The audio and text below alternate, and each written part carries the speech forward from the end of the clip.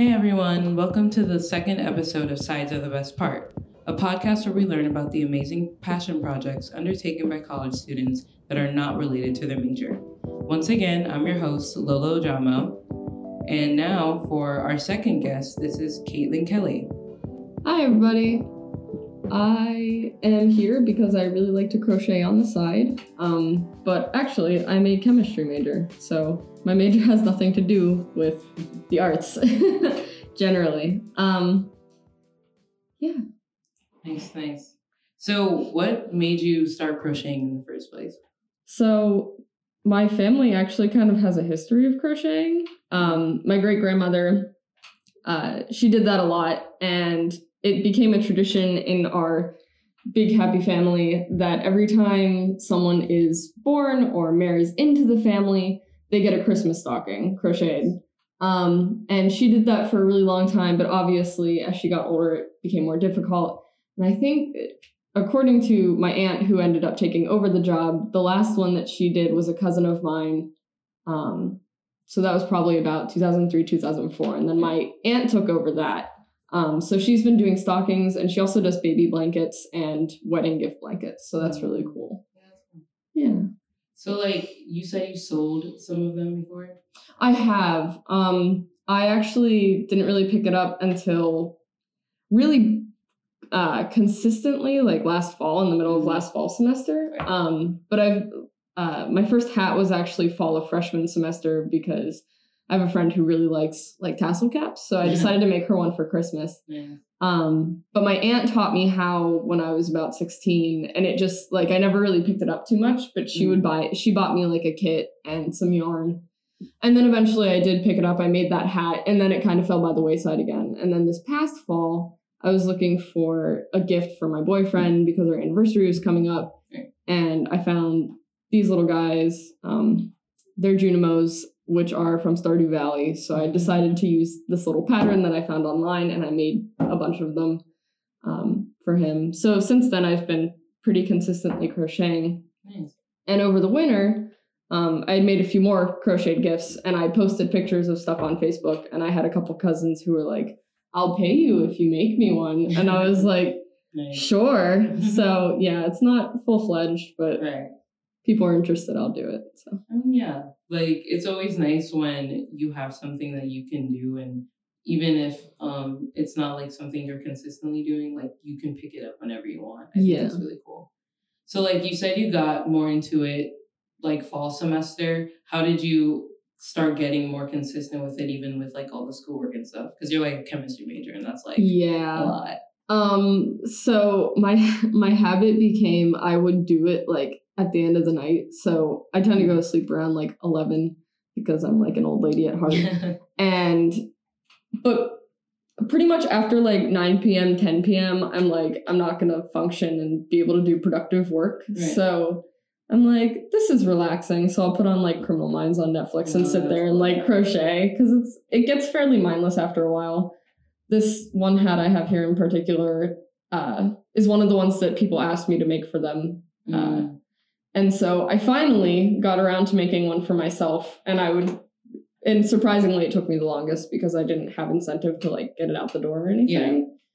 But yeah, so usually at night I'll pull it out and go. Yeah, so it's more of like a sort of self-care kind of thing. Kinda, yeah. It's nice.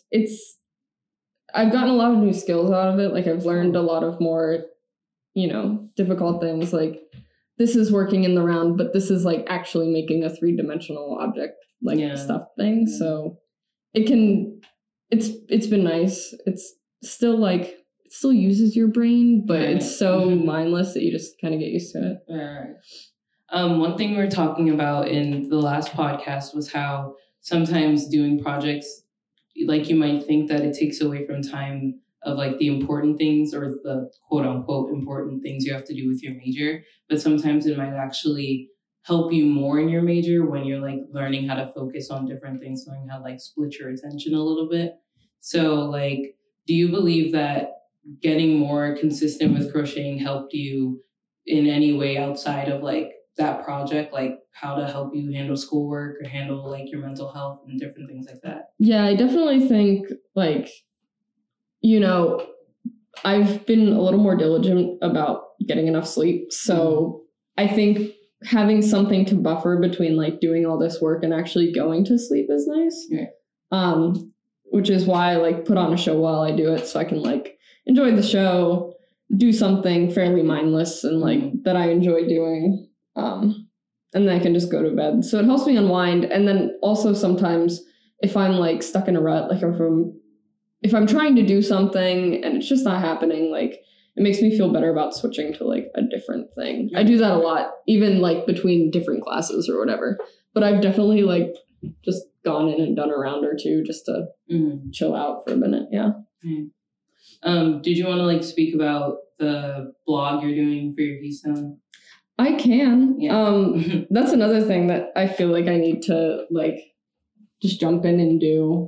And I actually added it to my habit tracker so that I could just be like, so I can try to do the 15 minutes a day. Right. The biggest thing with that is like, I front loaded myself a lot. And now like actually going through the editing process is like daunting and scary.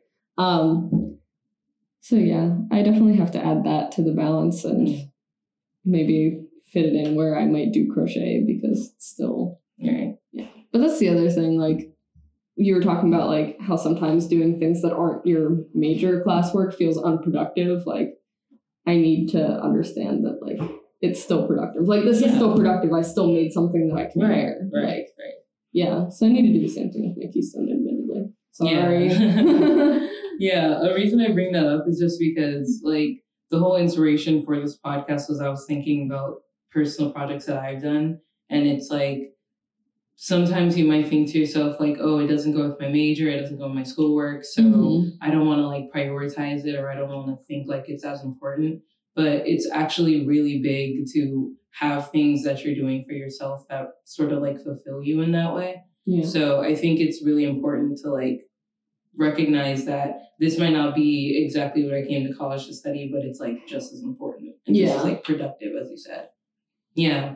So do you think like you're going to take over the crocheting in your family or like continue? So when I posted that initial Facebook post, one of the first comments I got was like, one of my cousins who was like, new stocking maker, and I was like, look, my aunt hasn't even passed the torch yet. Like she's got more years to do it, and also I'm a college student and broke. So that is true. Yeah, but everyone who's asked for something has been like very much like, I want to pay you for like the time you're spending on it. Like no one has, fortunately.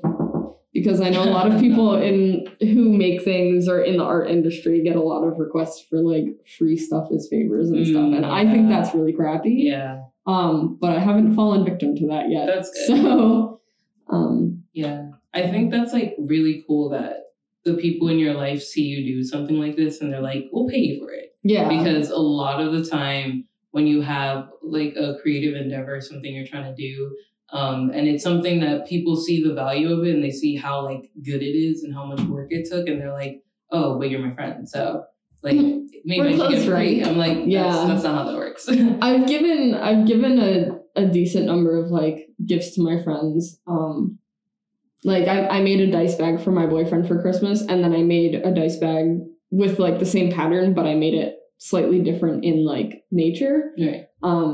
And I gave it to someone else, but that was because, like, honestly, I didn't get him a Christmas gift at the time. And I was like, here. So, and this pattern that I'm currently working on is for a friend of mine that I actually interviewed for my blog. So, like, right now I'm using it as, like, you know, thank you gifts. But most of my family, like, has paid for it.